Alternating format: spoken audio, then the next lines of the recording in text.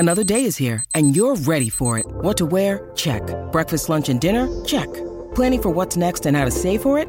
That's where Bank of America can help. For your financial to-dos, Bank of America has experts ready to help get you closer to your goals. Get started at one of our local financial centers or 24/7 in our mobile banking app. Find a location near you at bankofamerica.com/talktous.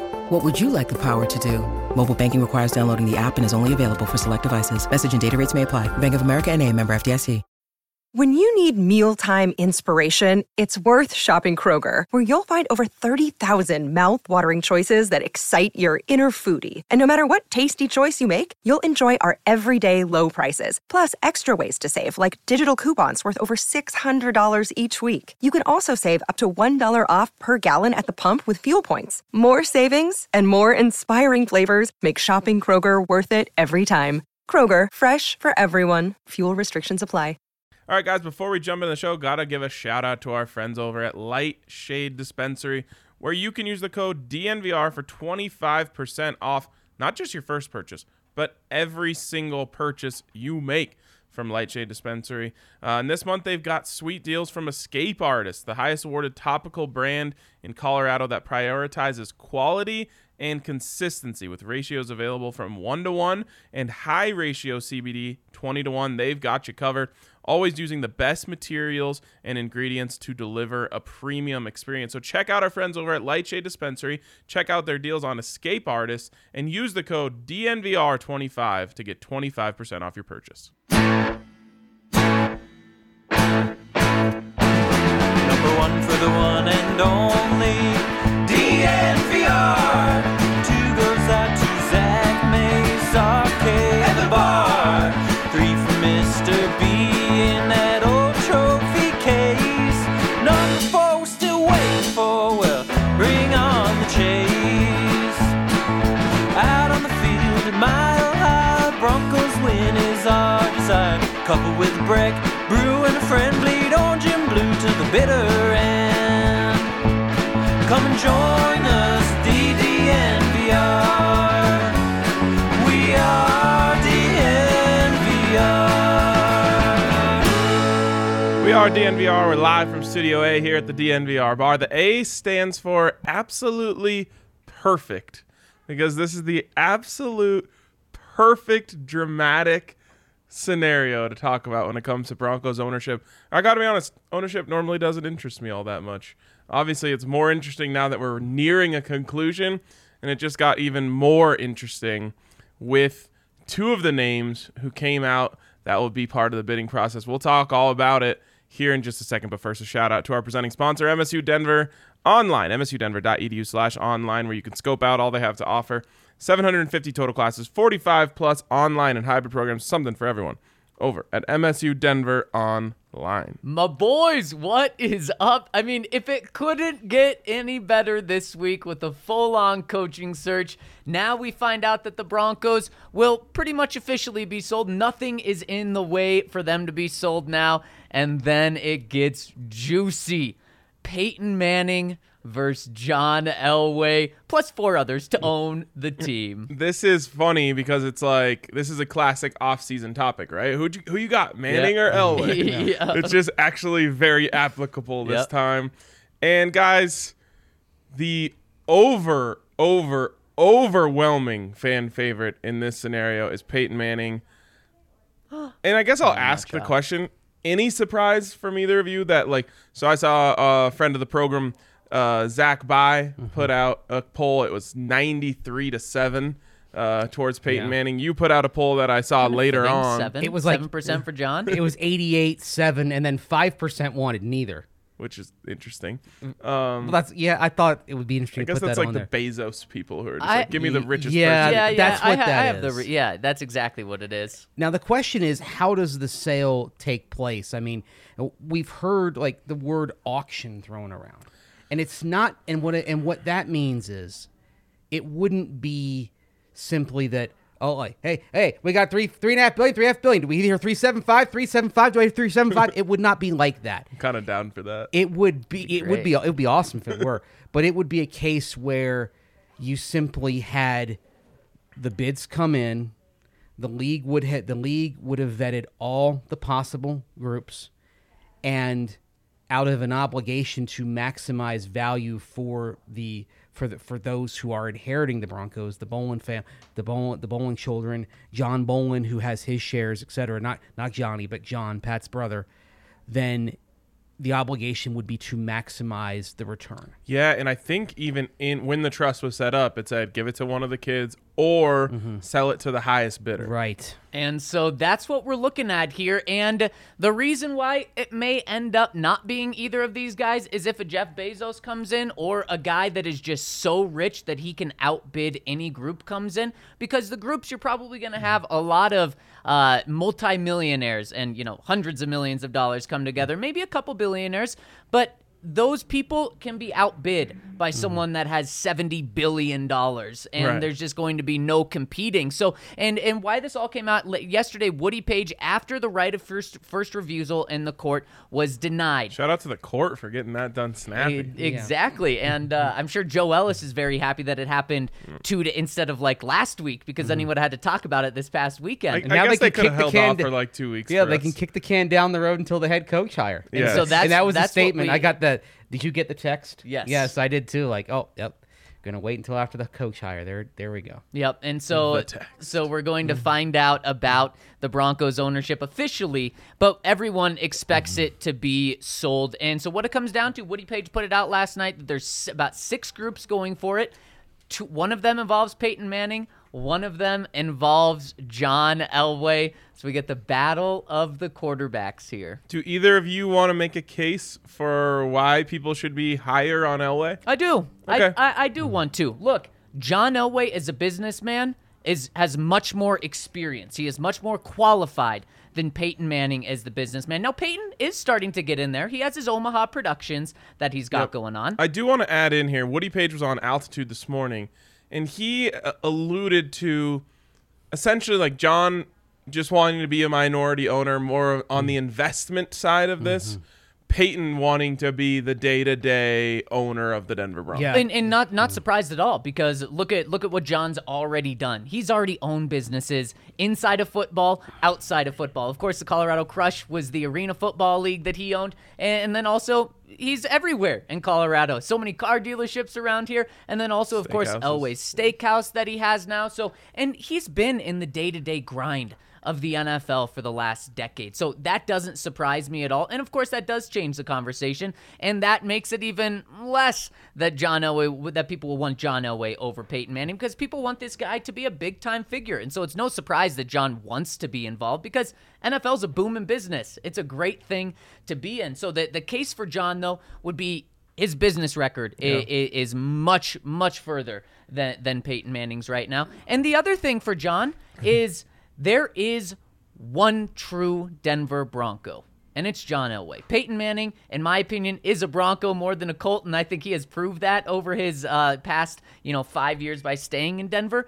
But when it comes to who the true Bronco is, it is John Elway. Yeah, but at the same time, John Elway, very successful on the car dealership side, but there have been some business missteps for him. His track record was not uniformly successful. For one thing, you go back, he turned down the chance to buy into the Broncos in 1998. But he wouldn't have been able to do it anyway, right? Because of the right of first refusal. Well, that's what caused it to be challenged. But in the end, every one of Kaiser's Kaiser challenges to it fell short. Right, but that's what flared the whole thing up. That's what got it. That's what got it going. So he turned that down, and then he's had some missteps. He invested in what turned out to be a Ponzi scheme.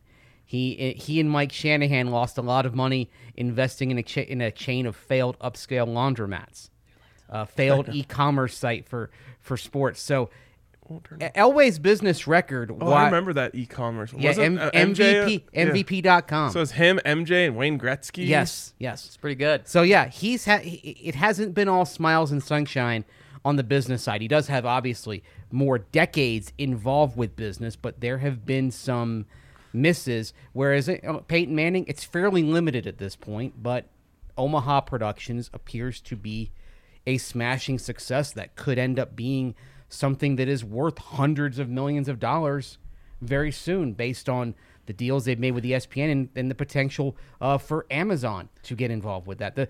As anyone in television knows, the money is in production. Okay, well, let me counter this, Mace. You want an experienced head coach, right? You want a head coach that's done this before, right? Isn't that a huge reason? Just yesterday, you brought up why Dan Quinn is okay. Where are you going to get it? No.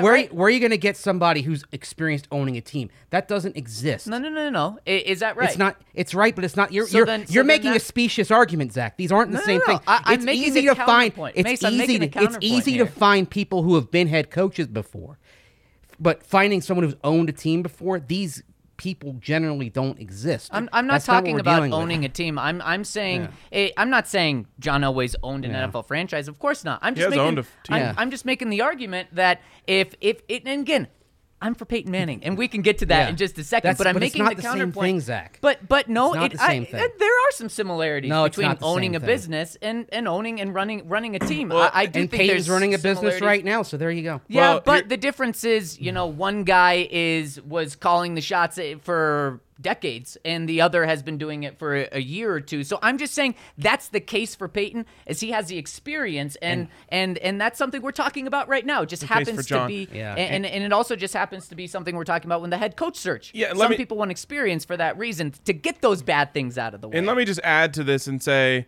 John Elway actually has experience running an NFL team, whereas Peyton Manning has no experience in that regard. Now, you can make the argument that he was calling a lot of shots when he was in the league, but that's also why people, I think, are so cool on him, why we see these poll results, because it's the last 6 years that people are thinking about.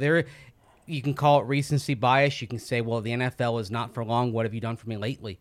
But that's why when you take the temperature of the fan base, it is so overwhelmingly for Peyton. Peyton hasn't failed running a team. Exactly. But the Broncos have been a failure the last 5 years. And it's such a feather in the cap of Peyton Manning that universally everyone just expects he'll be successful in whatever he does. Yep. And it's not that easy. It's not that obvious, but I'm absolutely also in the camp of wanting Peyton Manning's group to win this. And I honestly don't care who else is a part of it. Like Bezos, any of those. I want Peyton Manning. I want him being the figurehead of the franchise. And even down to that, when you're talking about the face of the franchise, which Peyton Manning kind of still is, even though he's been retired for multiple years, he's still the person that Broncos fans want representing their team the most in any way. But as the face, he's younger. He looks fresh. Peyton looks like he's ready to go attack and succeed in a job every single day. We know John Elway wants to play golf, and hey, I fully 100% relate to that. But that he doesn't want to come in here and do the Pat Bowlen thing, where he's in the office every single day talking to everyone. And that was clear from what Woody said this morning. That's another thing that is a huge feather in the cap of Peyton Manning, where it's I fully believe that Peyton Manning will go have a desk at Dove Valley and be a part of this. And that is attractive to me. It also comes with questions of he's going to be doing something he's never done before. But so was John Elway when he got here, for the most part. And he succeeded in it. And I have even more belief in Peyton Manning to succeed in whatever he does. Well, and here's also the thing with Peyton Manning, and maybe even the biggest argument for him. Not only is he the Denver Broncos still of the past 5 years pretty much, and the only thing that the organization's proud of for the most part, but on top of that, he's almost the face of the NFL still. And to have the face of the NFL still and be the owner of your team, he probably would become the face of the NFL if he actually got back into football in this way. And that has so much power. That would keep that would bring the Broncos back to where they were in 2012 to 2015, where people want to tune in, where people want to care, where the Broncos are always on the forefront of people's minds. So that right there, John Elway is obviously a huge NFL figure, but he's still huge in Colorado. He's not necessarily still huge around the country. So just having Peyton there for that is something outside of the organization. That would be another huge get. And super quick, we had someone in the comment section that says, why not both? Well, because Woody said they are in different groups. But hey, I say why not both if it is that Peyton Manning is going to be the figurehead and John just wants to be investor. But we don't need to talk about that since it's not going to happen. Yeah, I mean, technically they could join forces. Especially the two if John's groups. okay taking a step back. Yeah, Maybe they just happen. don't feel like there's room for both of them in a group. That's what I think. And here's the other thing with Peyton Manning, and you talk about him being, the figurehead of the ownership group. He would be the type of, he's going to be the one representing the Broncos at ownership meetings. Mm-hmm. He's going to be the one, potentially joining the competition committee at some point. Like, that stuff is valuable. Here's the thing, though. Like, if let's say he invests, say, 5%, right? It's possible you're looking at a situation where he is the team president, but he's not the managing partner. Okay. So the managing partner is the person that's ponying up a majority of the cash. And that's the person who would be the owner, as in owning the team. Manning could easily be on the competition committee, no doubt, because that's mostly GMs and VPs of football operations, et cetera. And certainly I think it would be only a matter of time before he end up on that committee. But I don't see a scenario where Peyton is putting up 5, and really at the absolute maximum, there's been talk about if the Manning family pooled their resources. 10% is probably the absolute maximum they could put in. And I can't see an owner that has 50% plus of the franchise that has put in literally billions of dollars saying, I'm not going to be the one who represents the team at the meetings. And also another thing, and my radio partner Eric Goodman put it this way, who's accepting the trophy when you win the Super Bowl?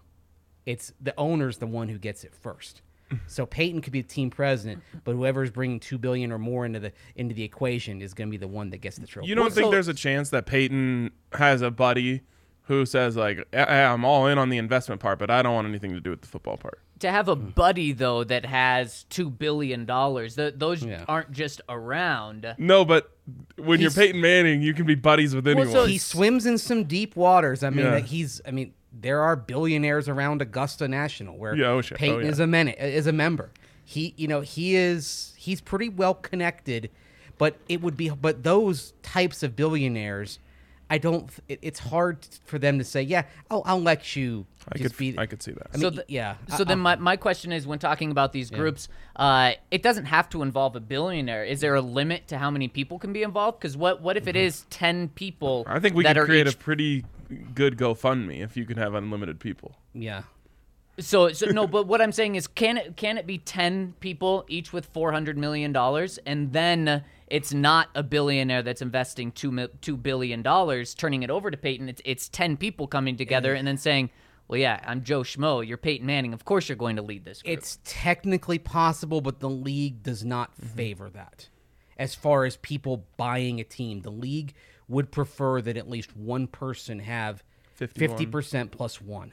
Well, and so isn't that why why the league just doesn't favor ownership groups anyways? And maybe maybe this pod isn't going to mean anything in a couple of months when Jeff Bezos or Anschutz comes in and just says, here's $5 billion, and according to the trust, they got to take the highest offer. They accept that that the cost of franchises has reached a point to where there is such a limited pool of people who could put up $4.5 billion that there could be multiple investors, but they do want to have one person who is putting up more than half of the money.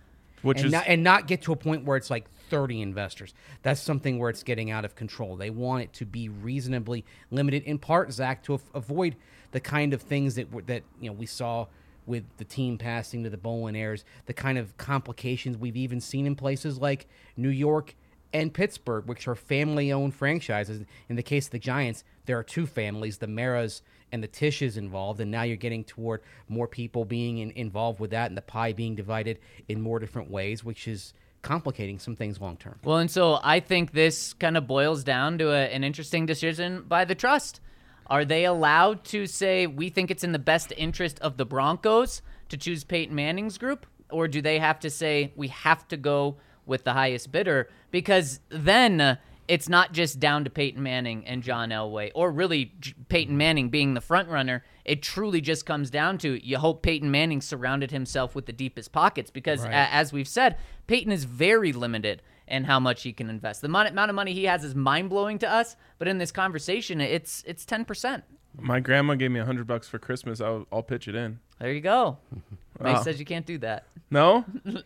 I wish you could look. I wish there was a way to have a Packers ownership structure. Well, what if where the public collectively own the team? Enough people putting up like $1,000 each. But what if I wish that could happen, but the NFL will not approve that. What if we could create a GoFundMe that was help Peyton Manning buy the Broncos?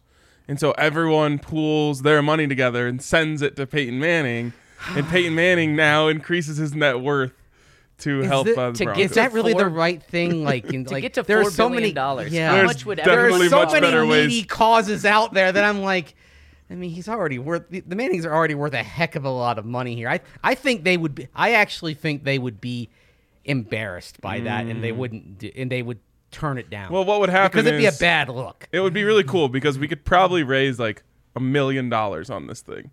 And then Peyton would just be like, I'm donating this to charity. Or or we raise $1 million and we donate it to victims of the fires in Boulder County. Exactly. We already... Again, there are more important things to do than that. There are certainly. But I just want to know if we wanted to. Real quick, before we move on, Zach, you made the case for the 7% who want John Elway. Mace, are you interested in making the case for the 5% who want neither? I think Zach kind of put it well. I mean, it's people who want the richest person possible, the most resource-heavy person possible, that want a Jeff Bezos, that want, one of these groups that's like the Abu Dhabi group that bought Manchester City, they're made of money to just come in, buy the team, and throw every last dollar, pound, euro, yen at this team to build up the resources. I mean, there's only so much you can do because obviously you have a salary cap, but to build up everything around it, build a stadium with a retractable roof so you can have the Super Bowl here and build Bronco land out toward DIA. Just that's the sort of thing you're talking about. I mean, those people aren't wrong. Yeah. What have we said? No. Haven't we said that for the past couple of years? Is you want the person that has the deep pockets that can just say, "Oh, you need this? Okay, here you go." And I still personally want Peyton Manning here, and the reason for that is he's not just going to barely have enough money to buy the team, and he's not just going to surround himself with people that barely have enough money. If he buys the team, he's going to do it with the right people that are going to say, Peyton, whatever you want, we're going to have the resources. Right, and if he goes, to this person and says, hey, I need an extra $10 million or whatever to sign Calais Campbell, just thinking of a random guy that the Broncos lost out on recently. 42-year-old Calais Campbell at this time? He's got to come home sometime. I need this money to sign whoever. If they say no, you're not going to like what Peyton... You're not going to say no. That's Exactly. So they're going to just say... Peyton's going to have a yes man with a checkbook. Cash in escrow is not going to be an issue. Yes. No. In all likelihood. Yeah. Oh, there we go. Mike Trout throwing in $1.99. Hey, Mike Trout. Let's go. Maybe that's what we should do. All Super Chat money should go to the Manning ownership fund. Help Peyton Manning buy the team fund. Yeah, we'll title it "Pay It Forward," but PEY. Very good. Yes. We're already on the right track. We're gonna make this happen, Peyton. Don't you worry. All right. We could also maybe donate some percentage of sales from the DNVR bar to the Pay It Forward cause. And hopefully you'll come down and help us do that because there's great food down here, great drinks, great atmosphere, great place to watch a game amongst friends. It's Wednesday. Feels like Thursday to me. It feels like Friday to me. Okay. Well, Yeah, we're on it's bad. Friday. We're on Friday reads. Because the we fifth show of technically the week. started. Yeah, I mean, our week started on Saturday. That's the thing because the game happened a day earlier. We're And all we haven't off right stopped now. since. Yep. Yeah. I guess stop, it kind of won't is stop. Friday for me. Yeah. I'm going to Big Drive Spence's bachelor party starting tomorrow. Mace, you want to make this our Friday too? Sure, but There we might still be have to do one the or show two tomorrow, things right? to talk about. We'll be back tomorrow. Don't worry. Yeah, we got coaching candidates to talk about. We're putting the coach stuff on hiatus today. Anyways, I won't No, be we're getting right into it. I won't be at the bar this weekend, but most weekends I'm down here. So some of you guys are gonna have to come fill in for me this weekend. Come hang out at the bar, watch the playoff games, watch the Avs, watch the Nuggets. Have a great time. Be surrounded by other great Denver sports fans. Never have to worry about asking for the sound to be on. All that garbage that you have to do when you go to other places. Worrying that if you cheer after an Avs goal, you're gonna get dirty looks. This isn't that type of place. So come on down, hang out, be around people like you. Now, if you're after a Predators goal, though. A fraudulent Predators goal. And speaking of paying it forward, our friends over at Sexy Pizza are paying it forward in multiple ways. Of course, they have their Philanthro Pies, which gives back to the community. But great name, by the way. Today, they are paying it forward to their customers, to you guys. If you use the code SEXYDNVR on their website, you'll get 20% off. This is the last day to use this code to get 20% off Sexy Pizza. No better way to celebrate Friday or Wednesday today than with Sexy Pizza. And use that code SEXYDNVR to get the best pizza out there. And of course, Mace talks about their salads being fantastic too. So get a well-rounded meal, get some pizza, get some carbs, get some greens, get some delicious salad. Smash that code Sexy Pizza. I can't say enough about that Italian salad that I had 2 nights ago, guys. I think it was tremendous. I love a good Italian salad. It's more lunchtime today, and it makes sense why I'm hungry now. Yeah, I actually got a nice breakfast today. It was delicious. Yes, I had 2 poached eggs, so nice. It was a You're breakfast. Fancy. I have a microwave egg poacher. Okay, Does you're not about as 75 fancy. seconds. Perfectly, though. I don't even care that this place doesn't sponsor us. They're just so good that I'll just give them a shout out. I already knew I was going to be breaking. I've been really good on my diet, but I already knew there's no way I'm upholding that during a bachelor party. No. So I broke it this morning. Good old Pete's Kitchen down the street. Oh, yeah. Breakfast burrito smothered in green chili. Colorado institution. Yes. Pete's Kitchen. Another thing that's hoping to be a Colorado institution is the American Raptors. Of course, that's your Colorado rugby team that is rebranded, but this rebrand is here to stay. The American Raptors are composed of crossover athletes who ended their first season at 5-5.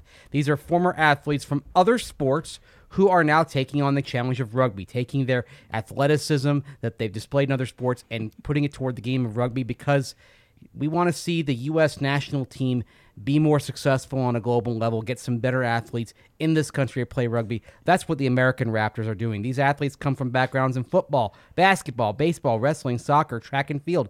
They possess all the necessary skills to excel at the great game of rugby, and you can watch these guys grow and watch them play for free. That's right, free. Head on over to AmericanRaptors.com and grab your free ticket for the upcoming season. If you can't watch in person, you can also watch it for free on their website, AmericanRaptors.com. And if you miss watching him live or watching the stream, no problem. Our guy Colton Strickler has it all covered at DNVR Rugby. He's got the weekly DNVR Rugby podcast.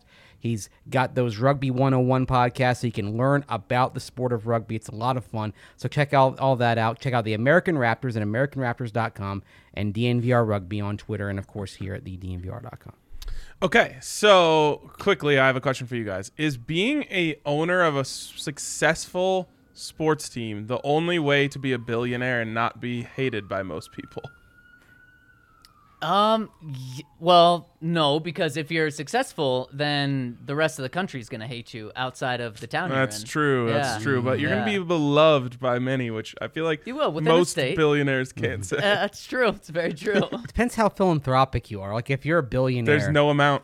and you're giving away hundreds of millions of dollars. No one cares. To build They a just say hospital. more. Yeah, I mean, like if true. if the team got sold and the bowling children turned around and gave like 50% of what was left after taxes to establish the Bolin Center for Alzheimer's Research at some university somewhere. Yeah. They'd be beloved. They'd get a solid golf clap. I mean, they should get more than that if they do that. They should. But to your point, the Broncos donated, I think last week, they donated $250,000 to the Boulder fires. And I had a lot of people pointing out to me, well, also it was publicly released as a way of saying, like Mike Kliss put it out, saying quietly the Broncos donated this money, and people were like, well, now it's not quiet anymore. So they got bashed for that. And then on top of that, a lot of people said to a person that makes like $50,000, they donated like $6. Yeah, is what it was. That's what I'm telling you. There's no amount of money you can Right. donate that people will say, unless it is like what Mace said. If it's 50%. Well, and then I guess people will say they still have $500 million. Why didn't they donate more? Something like that. Right. Anyways, that's a conversation for another day. Okay. You want to at least set up your grandkids to where they can do whatever they want. As was said in the movie The Descendants, give them just enough to do something, but not enough to do nothing. That's a good way of thinking of it. All the bowling kids are going to have enough money to do nothing. They've already had enough money to do nothing. Okay, let's jump into a coaching update, which to me is like 10 times more exciting, because I have a feeling that it's going to end up being neither that ends up winning this bidding, and then it's just going to be some guy, and it's not going to be as exciting as like the head coach of the Denver Broncos. They have a chance to nail this and bring back exciting football. And obviously the owner can help. But this to me, I don't know. I like talking about football, not billions. Of course. And we had someone that reached out to us on Twitter and said, why haven't you guys talked about the right of first refusal? It was our friend Hampus. And the reason is because we did multiple polls throughout the years, and like 3% of people wanted us to talk about it. 3% of people wanted us to talk about ownership updates until there was really something. So we waited for today, and there we go. And we had talked about the right of first refusal just as in the news, like a lot of times to start the second segment, we'll just hit the news. That's one of the things we move past. Anyways, football, coaching. A little bit of an update to the candidate list here. Zach, you want to share that with us? Yes, Brian Callahan has been added to the list. I believe he was my dark horse when we first started this on Monday, and I really like him. Should we give a 3-minute and 30-second little deep dive into him? Oh, do we have a timer ready? Let's go. All right, let's get it rolling. Go. I think it's your turn. It's my turn. Brian Callahan, of course. You can't have a Denver Broncos coaching search without having some past connections to the NFL. Of course, his dad, Bill Callahan, former Raiders head coach. Ryan's kind of rolling his eyes. And exactly. I mean, you can't have the NFL. Nebraska head coach, too. Yes, exactly. But they hate him there now because he was unsuccessful. Yeah, I guess that makes me like him a little more. So he has plenty of ties. Brian has plenty of ties to the NFL, grew up in the NFL, kind of like a Kyle Shanahan with Mike Shanahan, and Brian Callahan, another young offensive mind, just like Kyle Shanahan, 37 years old. Right now,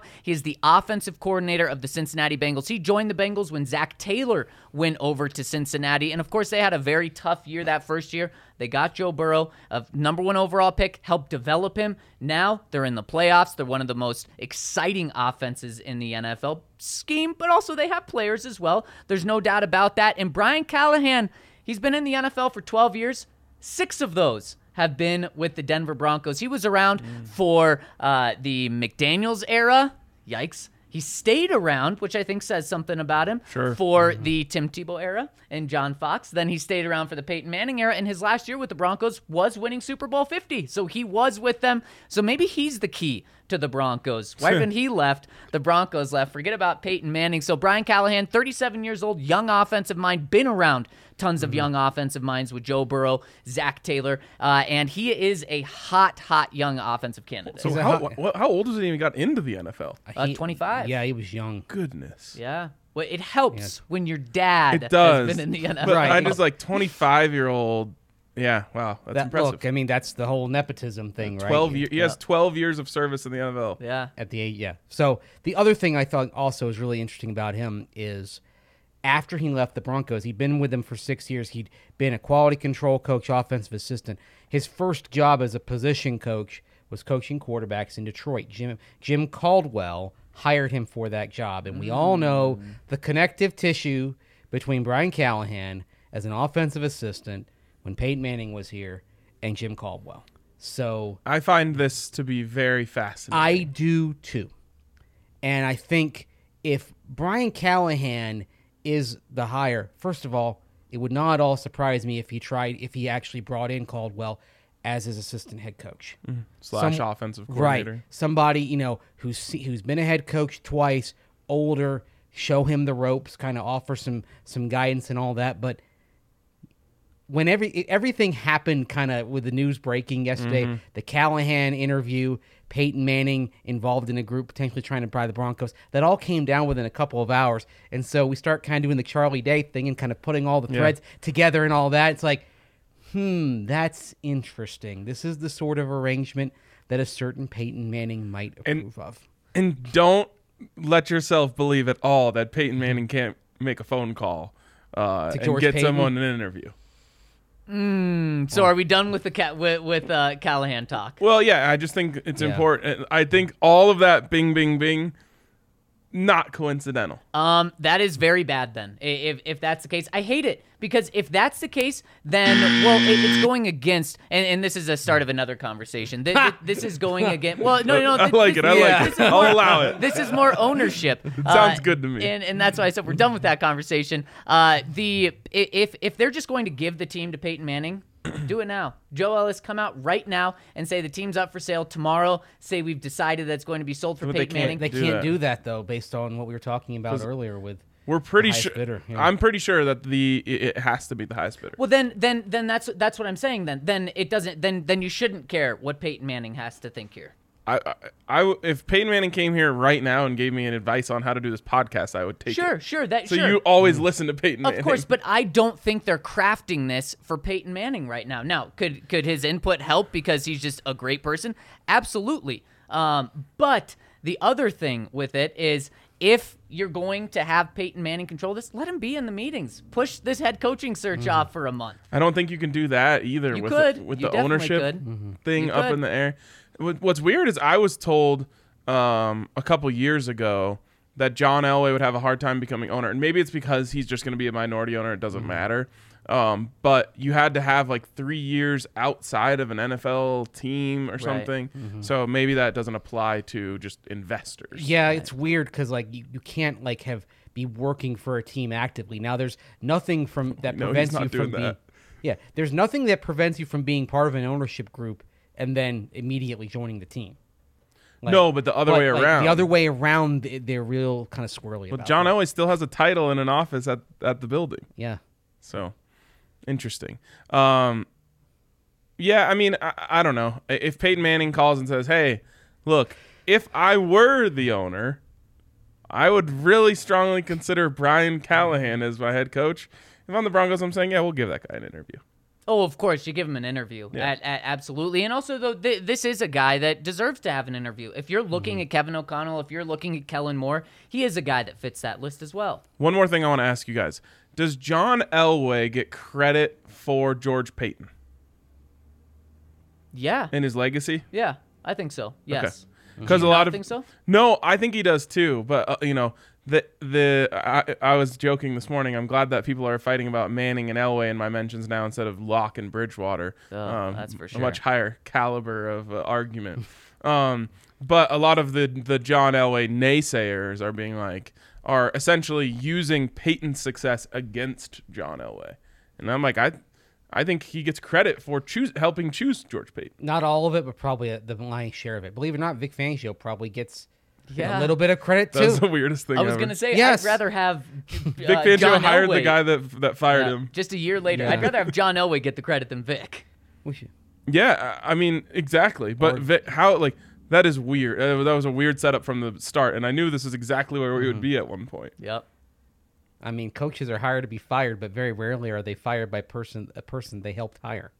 So soon. That too. is that you Do think you about. think Fangio played that card in the meetings this week with George Payton being like, dude, I was the one polling for you in those meetings. If it weren't for me, you'd be up in Minnesota about to get fired right now with the rest of those guys. Yeah, you rescued him. I feel like I would. I would have played that card if I was Vic. Boy, George got out at just the right time of Minnesota. He sure did. I mean, he probably would have had a landing spot. Of course, I don't think he goes from fired assistant general manager to general manager, though. That would have been a impressive upward fall. Yeah. Right. John Elway had an impressive upward fall, he too. sure did. I mean, Minnesota, I don't like to grade drafts early. The Broncos draft looks great. Let's see where it is in a couple of years. Minnesota's draft, first returns last year were awful. And that was a draft without George Payton. So maybe, do you remember CU hiring Dan Hawkins? Couldn't forget it. Yes. The problem was Chris Peterson was the brains behind the operation, right? Yep. And from people I've talked to who were actually at Boise during that time, Yes. you could ask anyone and they would have told you that. Yep. So good job, Mike. So Bum. maybe George Payton was the brains behind what the Vikings were doing well all that time. And that's a lot of people insinuated that during the Broncos GM search last year. saying like, man, this guy is adored in NFL circles because they think that he's a genius when it comes to a lot of this stuff. Yeah, exactly. And that's why he was such a hot candidate for so many years. Yeah. And he feels like a guy who's really well liked in the building. So we'll see who he wants to go get as head coach. Any other head coaching updates that we need to hit on here? Yeah, we finally. Well, Mace, do you have something? We'll have an interview tomorrow for the first interview. It's going to be Aaron Glenn in Detroit, and going to write a little bit more about him later on the DNVR.com. This is somebody who's his resume, at least in terms of the on-field performance in his only year as coordinator, doesn't really scream a lot, but this is sort of I know we've brought up the name Mike Vrabel in regard to Gerard Mayo. I think you can say the same thing with Aaron Glenn here, because Vrabel only had 1 year as coordinator in Houston and was awful. The defense was awful. But you're focusing on the leadership. You're focusing on even the playing background as well, the ability to communicate with and relate to the guys in the locker room. That can be an advantage of being an ex-player, becoming a coach. Of course, he was in New Orleans, went around Sean Payton and his staff, followed Dan Campbell to Detroit. And I think one thing that's interesting, guys, I don't want to put too much on public sentiment, but it is interesting how when news broke that the Broncos were going to interview Jonathan Gannon from Philadelphia, a lot of Eagles fans were like, okay, hey, fine, whatever, take him. Yeah. Detroit fans do not want to lose Aaron Glenn. I wonder, I'd like to hear from them why, because a lot of the nice things that we're saying about Aaron Glenn are things that fans wouldn't necessarily be able to see unless the players were just gushing about him this year. Well, and on top of that, I mean, how do you think Detroit fans feel about Dan Campbell? I think they freaking love him. And so I think that there is a trickle-down effect there, and he probably has some characteristics of Dan Campbell in terms of being a very likable guy, fiery guy. And you take a step back and you say, wait. Fans shouldn't like Dan Campbell. Look how bad their team was this year, but they do like him. So I think there's something to that as well. The difference between the Vrabel and Mayo and Glenn here is no connection to the Patriots for Aaron Glenn. Didn't play with them ever. Never coached with them. And I'm not saying that in a bad way. I think a lot of Broncos fans would say, oh, finally, not a Patriots assistant we're looking at. He's more of a Sean Payton guy. Yeah. Really. Yep, he played 1 year with New Orleans, his final year, and that was probably a reason that he came back there. Yeah. He had a 15-year playing career after being a first-round draft pick as a defensive back, and then his entire career has been as an assistant defensive backs coach, then a defensive backs coach, now defensive coordinator this past year. And one thing that's really interesting is as long as Sean Payton has been there, we haven't seen a tree of Sean Payton yet. Like Dennis Allen went to the Raiders, and that was a really bad situation, and kind of thought he would be on some search radars this year, especially after the way the Saints defense nearly carried that team to the playoffs, but it didn't happen. But we really don't know enough about the Sean Payton tree at this point to judge whether he's going to be successful or not based on his background. Yeah, it's really interesting. And Dan Campbell, it's a year in. We don't know yet on Dan Campbell. Joe Judge goes down, so there's another one bites the dust there.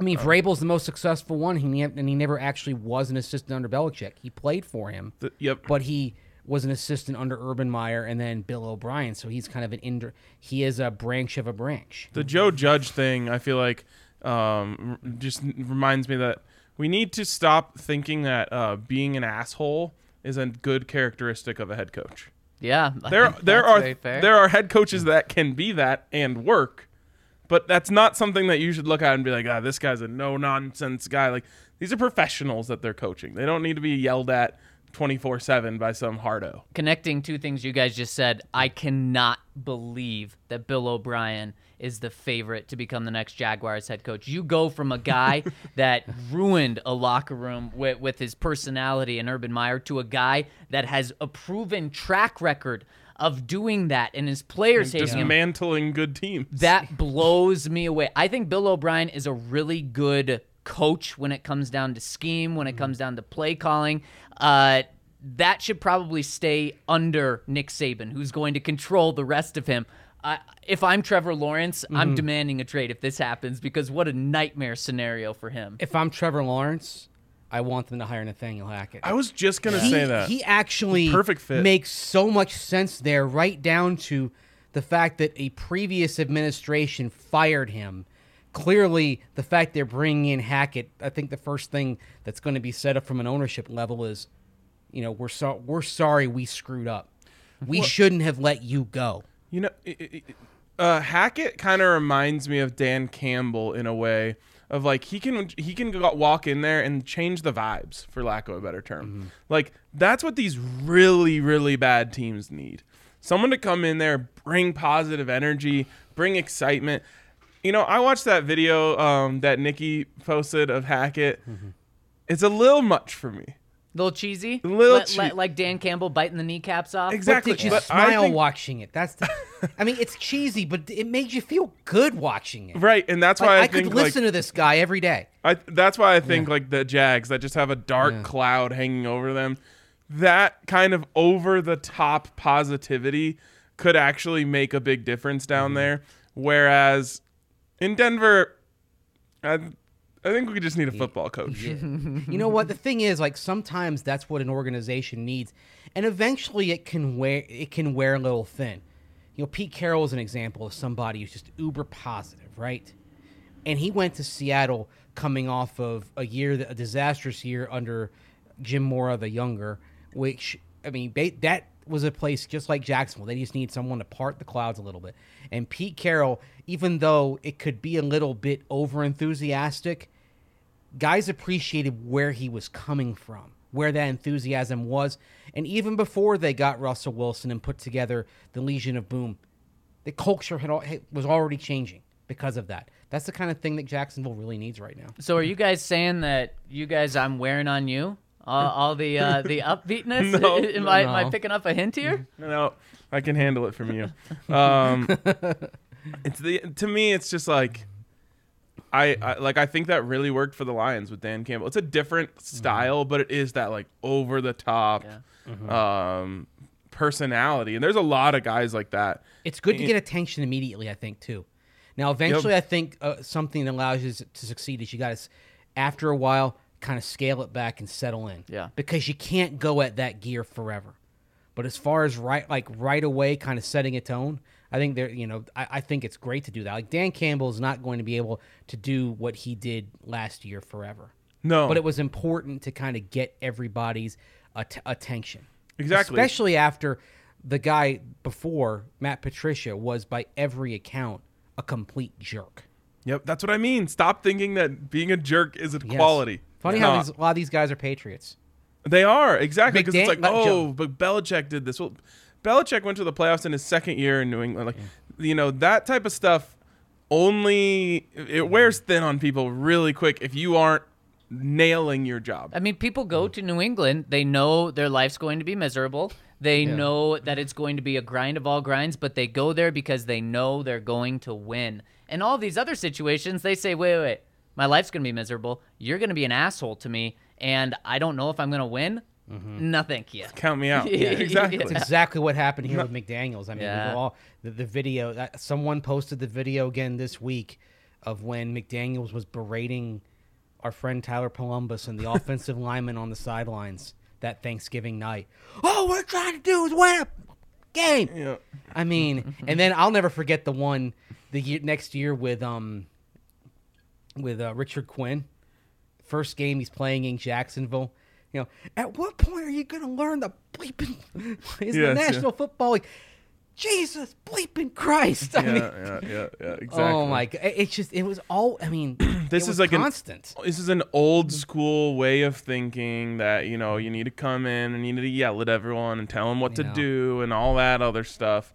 And in most scenarios, it's just really not going to work anymore. You know what's funny is this exact same conversation is completely opposite when you're talking about the quarterback position. Now, you can't be a 100% asshole, but if you don't have to, but the great ones likely have some of that in them, and they know when to taper off at some time. Sometimes they go over the edge, but when you're great, you get away with it. Yeah, and it's hit or miss with that. It doesn't have to be that way, but a lot of the greats in all sports have a little bit of that in them, and that it's when you have a little bit of that in you, it's part of just wanting to beat the crap out of people. But if you're successful, it's fine.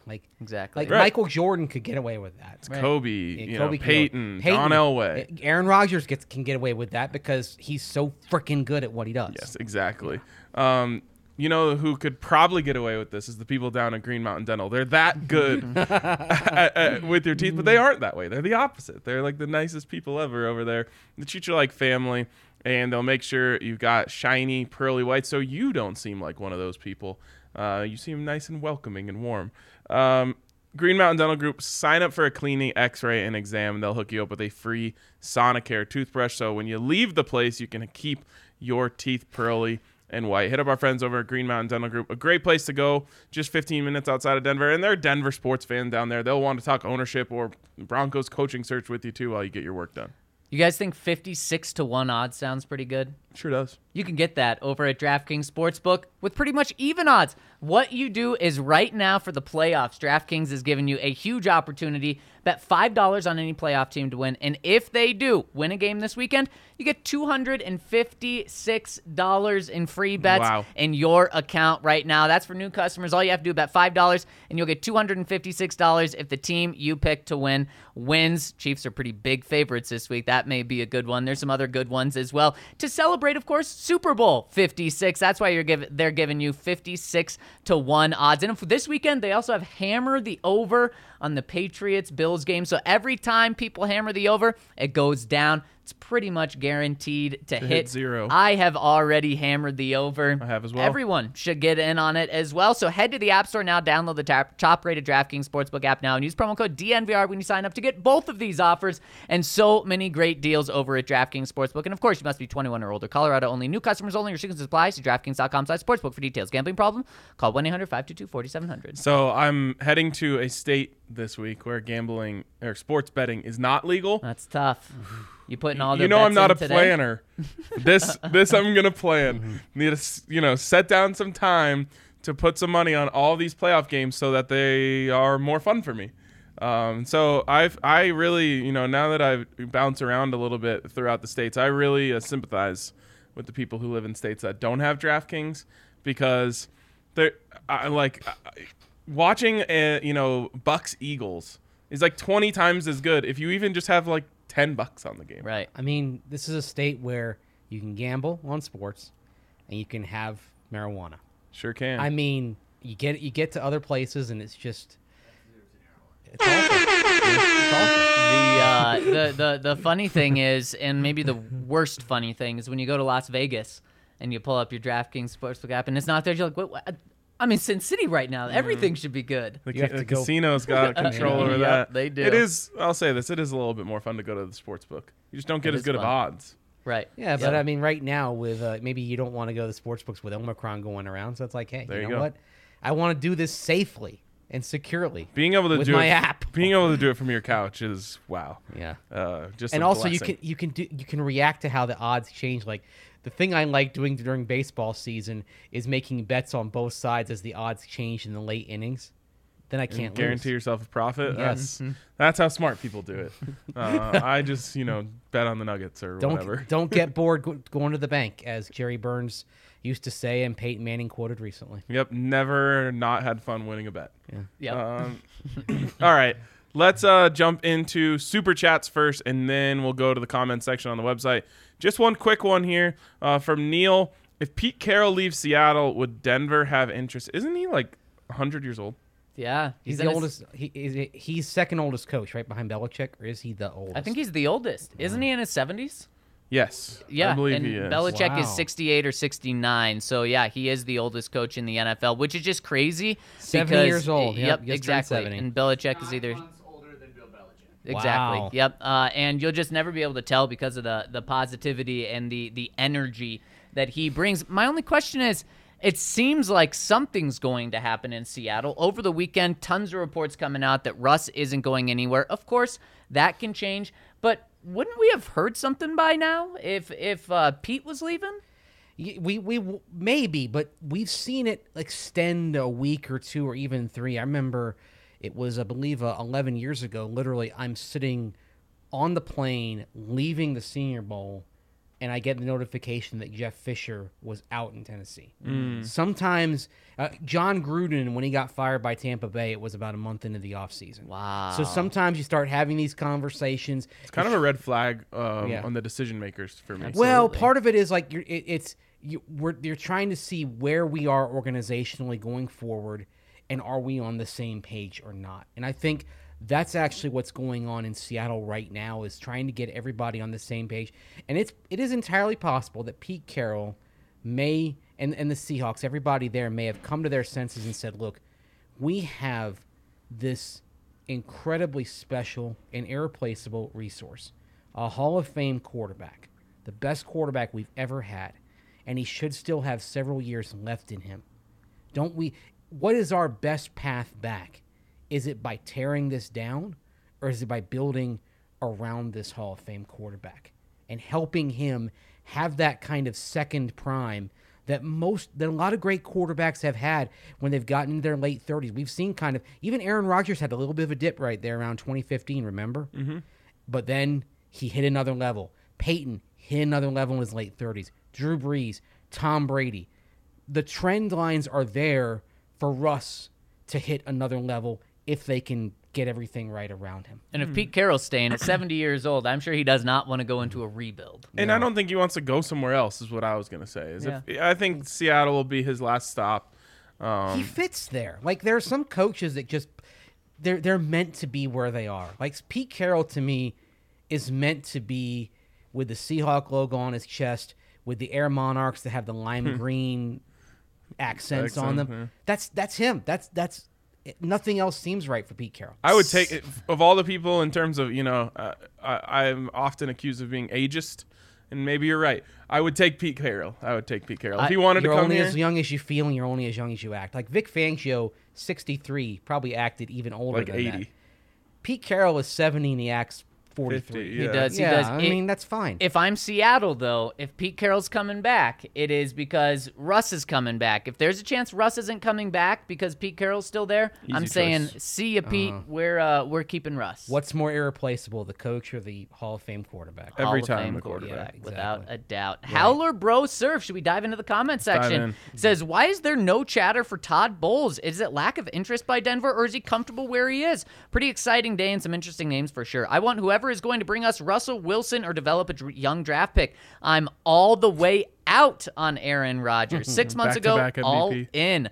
He's really put a bad taste in my mouth, and I can't mentally separate that from on-field play. I will say there are a lot of people in that camp, though. Yeah, I mean, that's fine, but then don't be saying, like, they should go get Deshaun Watson. Yeah. Very fair. There comes a point you have to separate the art from the artist, I think, too. More and more I feel that way. Some people can't, though. Yeah. And depending on what they did, it depends on how you should view that. Yeah. There's a big difference between committing crimes and deceiving people. I would have to think people that are out on Aaron have to be out on Deshaun. Most people. I would say. yes. hope so, yeah. I mean, I'm going to be out on Deshaun before I'm out on Aaron based on what's out there on Deshaun. Without a doubt. He goes on and says, the Bears are no envy, but I admire their swings at the quarterback position. They've drafted 2 top quarterback prospects with real investments. Meanwhile, what have we done? Like Zach says, no real investment at all. Mitchell Right. Trubisky's season in 2018 when the Bears went and won the NFC North was better by a lot of metrics than any Broncos quarterback season in that span. The Bears have been to the playoff twice Matt Nagy, in that coach span. of the year that year. Yeah, Bears have been a playoff team twice since the Broncos last went to the postseason. Wow. I mean, we saw the graphic last night, and we've known this, but the graphic, Broncos, only the Jets have a longer playoff drought than the Broncos. And the last guy to now get him. do Super Bowl droughts. Well, make me feel better. yes. the Jets would definitely be way further. But the thing is, who was the guy who last got the Jets to double-digit wins? Not the playoffs, but double-digit wins. It was Todd Bowles. Oh. And yeah, it is curious that he has not gotten looks. Now, that being said, I hate to say there's an ageist component to this, but overwhelmingly the candidates you see teams looking at are younger. Leslie Frazier is an older coach who the Bears are going to interview, but Leslie Frazier is also a former Chicago Bear, played for Mike Ditka and Buddy Ryan back in the 1980s. So that's a little bit more. That the interview of him is let's bring our native son in for an interview. Think about this with Sean McVay. I don't know how old he is now. Wasn't he 32 when he got that job? He's probably like 37 now. Yeah.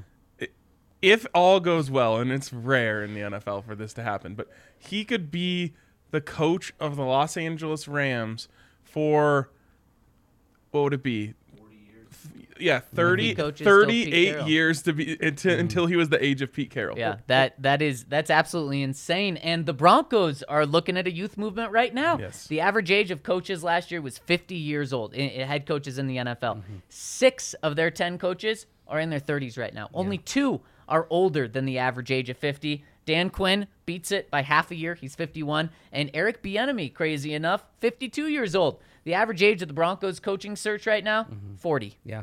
I would bet a lot of money, though, that Sean McVay isn't coaching 40 years. I don't think he would either. I think Sean McVay in his mid-40s is becoming the best broadcaster on the air in the NFL. I don't know. He's such a junkie when it comes to football. But I could see him I could see him totally going the John Madden route. Madden was a really young coach and was really successful, and by the time he was 42 years old, he was done. Like, that was it. It is such a grind. It is. That you can understand why burnout is a thing doing that job. I don't know how people do it, to be honest. Yeah. I don't know how Belichick's done it for so long. Well, I don't know how you do more than 1 year, let alone decades. Yeah. Really quick, though, on that, the only reason I would say I think he stays a coach forever is there was a quote, I think it was last year or something, on their bye week. For some reason, there was football on Saturday and Sunday. Maybe it was college and pros. And his wife said, okay, what do you want to do this weekend? And he said, oh, I'm watching football all weekend. And she said, this is your one weekend off to get away, to be with me. And he's like, yeah, you can come hang out with me, but we're going to be watching football all weekend. You can love the game, though, and still be – I mean, John Madden is a great example, and we're all thinking about him right now because he passed away, and, of course, there was that brilliant – have you guys seen the documentary? I have not, but I've heard great things. It's terrific. It's worth your time. But, like, he loved football and was and literally to the day he died – was a football lifer. He was still would still go to his office complex on Sundays and go watch all the games with the people around him, some of them who were involved with the Madden video game, etc. So cool. He was still advising the competition committee and health and safety committee. He was still doing all of these things, but you can tire of the grind of one part of football and still love football, and that's why, kind of looking at the human side of Sean McVay, it wouldn't surprise me if he gets his coach. He's a successful coach now, but he is involved in another aspect of the game. Maybe Sean McVay becomes a team president at some point. Maybe he oversees an entire operation. He's so in the X's and O's, though. His dad was a great general manager. Yeah, for sure. And I could see McVay doing the same thing. Either way, it's just crazy to think. Some of these Broncos candidates, multiple of them are younger than who the Rams just signed. Eric Weddle just signed on with the Rams to go play in the stretch run for them. That's awesome. The Broncos have multiple candidates younger than that on this list. Yep, and I love it. I love that they're looking that direction. Next one coming in from Jock says, great pod today, fellas. Love the camera cuts on the live show. Shout out to super producer Kale. Rather than a static camera the whole time. Small changes that make a big impact. You guys are pushing the right buttons over at DNVR. Cheers, boys. Thank Kale's so the much, only one Jock. who actually presses buttons. It's true. Omaha says, hey, guys, I wanted to hear your thoughts on a non-coaching related topic for the Broncos. Who do you think will be back at the inside linebacker position? I ask because the only player currently under contract there that I could see starting next year is Baron Browning. But there are obviously multiple guys who came in and contributed at that position throughout the season. I personally thought Kenny Young and Browning made a great tandem and steadied the run game after the Browns debacle, but would also be cool if they brought back Josie Jewell. Is it safe to say Alexander Johnson is gone? And are there no better options available around the 9th pick? How would you guys feel about drafting Dean from Georgia? He's a crazy playmaker and his 4.0 GPA this past year. Thanks, fellas. I love that 4.0 GPA. Yeah, you guys probably both had a 4.0 GPA in your life. Not me. Fitting for a guy named Dean. Yes. Ooh, nice. Very nice. Very good. Very good. It's too early to talk about this because we have no idea who the coach is. Yeah. And I was thinking as we were reading it, I'm like, this doesn't seem like it's very on point. And I was like, yeah, how could we even know? Like, Dan Quinn runs a 4.3, or at least that's his background is a 4.3. No one runs anything, right. the same all the time now. But all of that stuff is going to make a difference based on the personnel that's going to be here. So I agree with the point about Kenny Young. I really like Kenny Young. I agree with the point about Baron Browning. I really like Baron Browning. I also really like Jonas Griffith. Like, you go down the line here, Josie Jewell is having a career year. Alexander Johnson was playing well. So, who knows? We kind of saw in last Saturday that Griffith has some things to work on. Like, of course. That was a rough game for him. And I think when you kind of look at, okay, what direction do they go in? Let's assume that it could be Dan Quinn or anybody decides that going to keep a fair amount of the current coaches, maybe tweak a couple of things schematically, but keeps the coaches. And let's say they keep 3-4 looks. If they go 3-4, I would not be surprised if, even though he's a Vic guy, the guy they re-sign is Josie Jewell.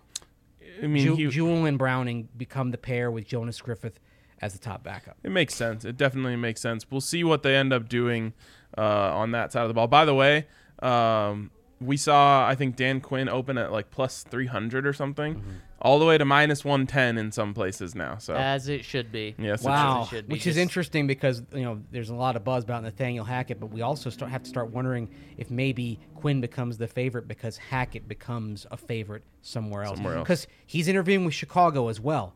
And that's another place where with a young quarterback, he would make sense. Yep, exactly. Speaking of Dan Burke chimes in and says, hey, guys, so what happened with Doug Peterson? Media in Denver were pretty convinced that he'd at least get an interview. Mike Klis had him number 1 on his coaching list. Woody Page straight up said he'd get an interview. And then today we hear he's expected to be interviewed by Jason, or today we heard by Jason La Canfora he's expected to get an interview, but then that gets shot down pretty quickly by Klis. Any insight onto what happened there? Honestly, I think they're just looking for different types of coaches right now.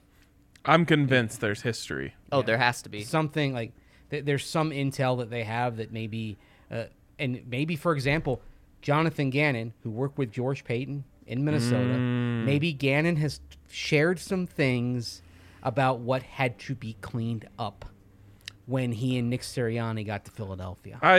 Just to be a fly on the wall in the conversations that go on around the NFL, obviously when you talk to sources, you get a little slice of it. But like the high level conversations that are happening between George Payton and Jonathan Gannon, like I just want to hear that stuff. It's so fascinating. It would make for a 50 out of 10 reality show if you could follow this stuff. It certainly would. Jazzy Bronco says, thanks guys for awesome coverage this season. Wish we had more to cover playoff wise, but will be a huge off season for us and look forward to awesome coverage of that as the DNVR fam sticks together. We'll be here. My question for the day is, the NFL looked at modifying the way the draft order is set? The current system is not great for fans. I've watched the last 2 games wanting to win and wanting to lose. It's kind of weird. I think a more sensible way to do it, although it would not have benefited us this year, would be to lock in the records after all teams completed buys, then follow the same system. Pull out the playoff teams and stack by records that were locked with 3 to 4 games to go. Losses don't improve your pick, and wins down the stretch don't hurt. In fact, the opposite happens because ties are broken by winning percentage. Thoughts? I think this would make tanking easier, actually, because you'd only really have to do it for 8 games, and then you could be good. Well, 12 or 13, because remember the buys went late this year. Oh, okay. Because saying until everyone has completed their buys, and you still had buys kicking into December this year. Okay. So it waits until every buy has been completed, and so basically you're probably waiting until after week 13. You kind of freeze. In this world, wouldn't you just make everyone have a universal week 9 bye where you just take a little break in the middle of the season? It's like an all-star break. Oh, that'd probably be the most fair. It'd be the most fair, but TV networks would never go for that. This dream scenario would never happen in any scenario. Instead of having the 9th overall pick, the Broncos would have the 13th overall pick.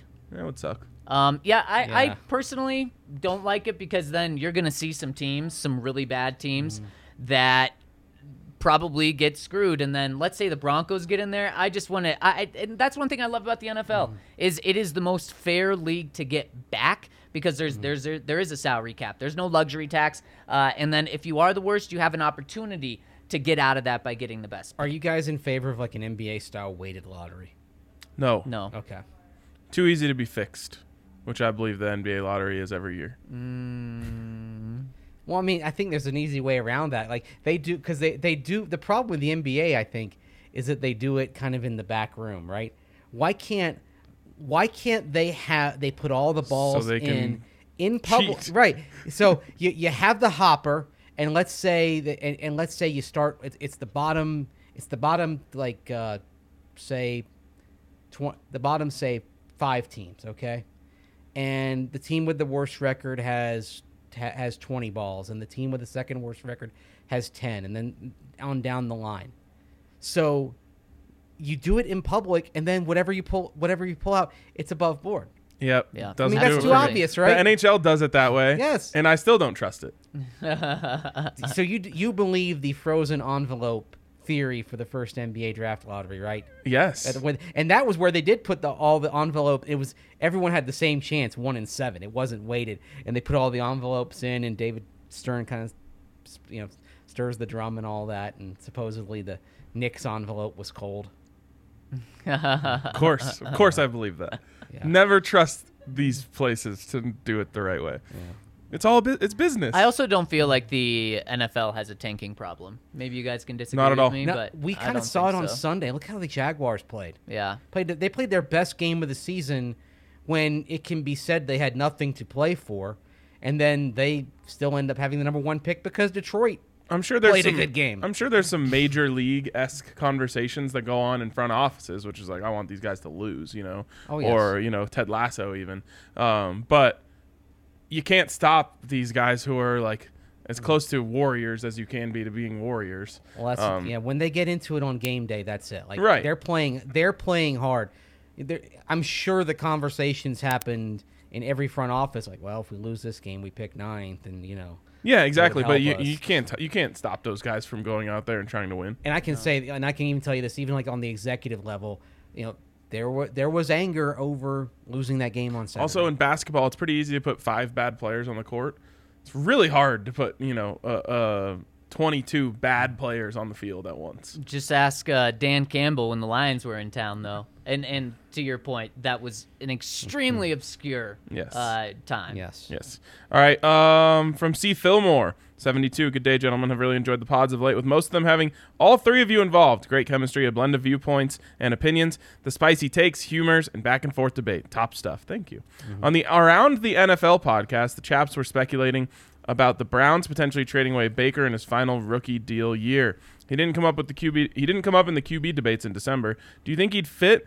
Is he an upgrade? And would you give? What would you give up in a trade for the former number 1 overall pick? A 1st and a 4th? Nope. Christopher. Not that much, because it's a 5th year option year, so it's a contract year for him. 5th year option isn't quite as cheap. Right. So, and it's a 1-year deal, so it could be one and done.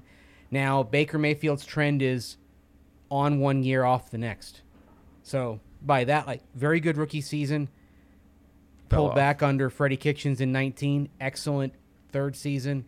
Struggled last year with injuries. So you might be getting a guy who's poised to have a good season. But then you'd be, what do you do after that? You're paying him $30 million. You're probably giving him the franchise tag and seeing what he does for another year. Fair enough. His cap hit's 18.9 next Yeah. year. If that Yeah. means anything. It's like the old Case Keenum number. He's your middle class quarterback then. Yep, and I'm not doing that, because you're not only paying him a lot, you probably want to also potentially give him a contract extension, or you could go the franchise tag route. But then if it gets to that point and you're franchise tagging him, then you're probably going to be paying him a massive contract, and then you're also giving up resources for him. Yeah, I'd give up maybe like a 2. I was gonna say they have 2 2s, don't they, this year? Yes. A 1 give and one of them. a 1 and a 4 I'm not doing. If it's Baker Mayfield No ones. or taking Matt Corral at 9 and starting the clock on Corral and seeing where he goes, Yep. I'm taking Corral. I don't think the Browns would trade Baker for less than a 1.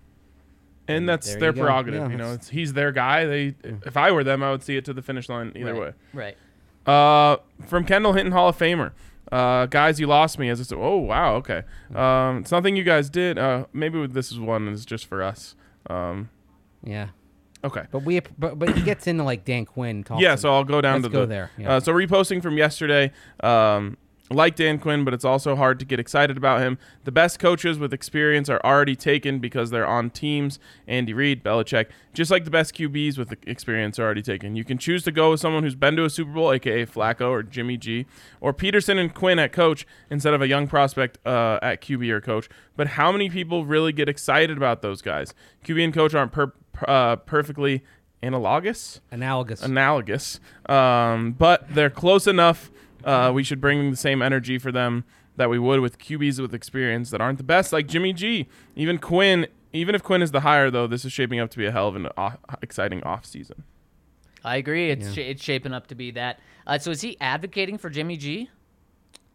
I think he's talking about how you have people that have been to a Super Bowl, but it doesn't necessarily mean they're great. Like Jimmy Garoppolo and Joe Flacco, they weren't worth big contracts as it turned out, but they got to a Super Bowl, and maybe the same is true for Dan Quinn. I think the thing with Quinn that does intrigue me most is that he's 3 for 3 on offensive coordinator hires. So clearly, and that's a skill as well, knowing what you want on offense and finding the person to get that. Yes, I know we had Matt Ryan and Julio Jones, but those offenses were better with Dan Quinn than they ever were with Mike Smith as head coach. Yep. And Kendall Hinton, Hall of Famer. Sorry that you've kind of come on some hard times. We hope to have you back another time and let us know if we can help you out in any way. Absolutely. All right. I think that wraps it up for us today. We're trying to keep these a little bit shorter. We've been going long lately. I'm sure there'll be some 2-hour pods coming up eventually as, we get a little more down, or they hire a coach, or they get a new owner. But an hour and 15 will do it for today. Appreciate you guys tuning in. Sorry we couldn't get to all of your comments. You know that we're doing our best there. There's just so much to talk about right now. So hopefully we'll get to some more tomorrow, and hopefully more exciting news soon. That's going to wrap it up for us today on the DNVR Broncos Podcast. For Zach and Mace, we'll see you guys tomorrow. I know some landmarks we used to hit where flying cotton would stick to your lips. Now I know those lips ain't mine. They haven't been in a long, long time. I'd like to patch it up.